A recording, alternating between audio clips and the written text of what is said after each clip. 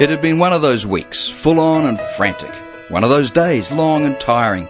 And one of those evenings, talking with friends. But finally, week over, work done, dinner eaten, guests gone, dishes washed, lights out, doors locked. I decided to do something I hadn't done for far, far, far too long. I put on a nice CD. I stretched out on the carpet on my back. I closed my weary eyes, and I just listened to the music.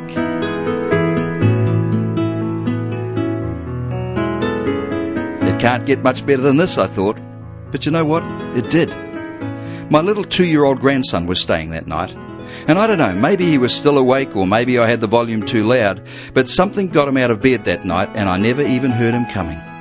He must have heard the CD playing, must have tiptoed into the lounge, must have seen me lying there with my eyes closed, because next thing I knew he was climbing up on top of my chest. Without saying a word, he joined me, John Cooney, on the floor. He stretched his little 2-year-old body out on mine. He tucked his little curly head under my chin.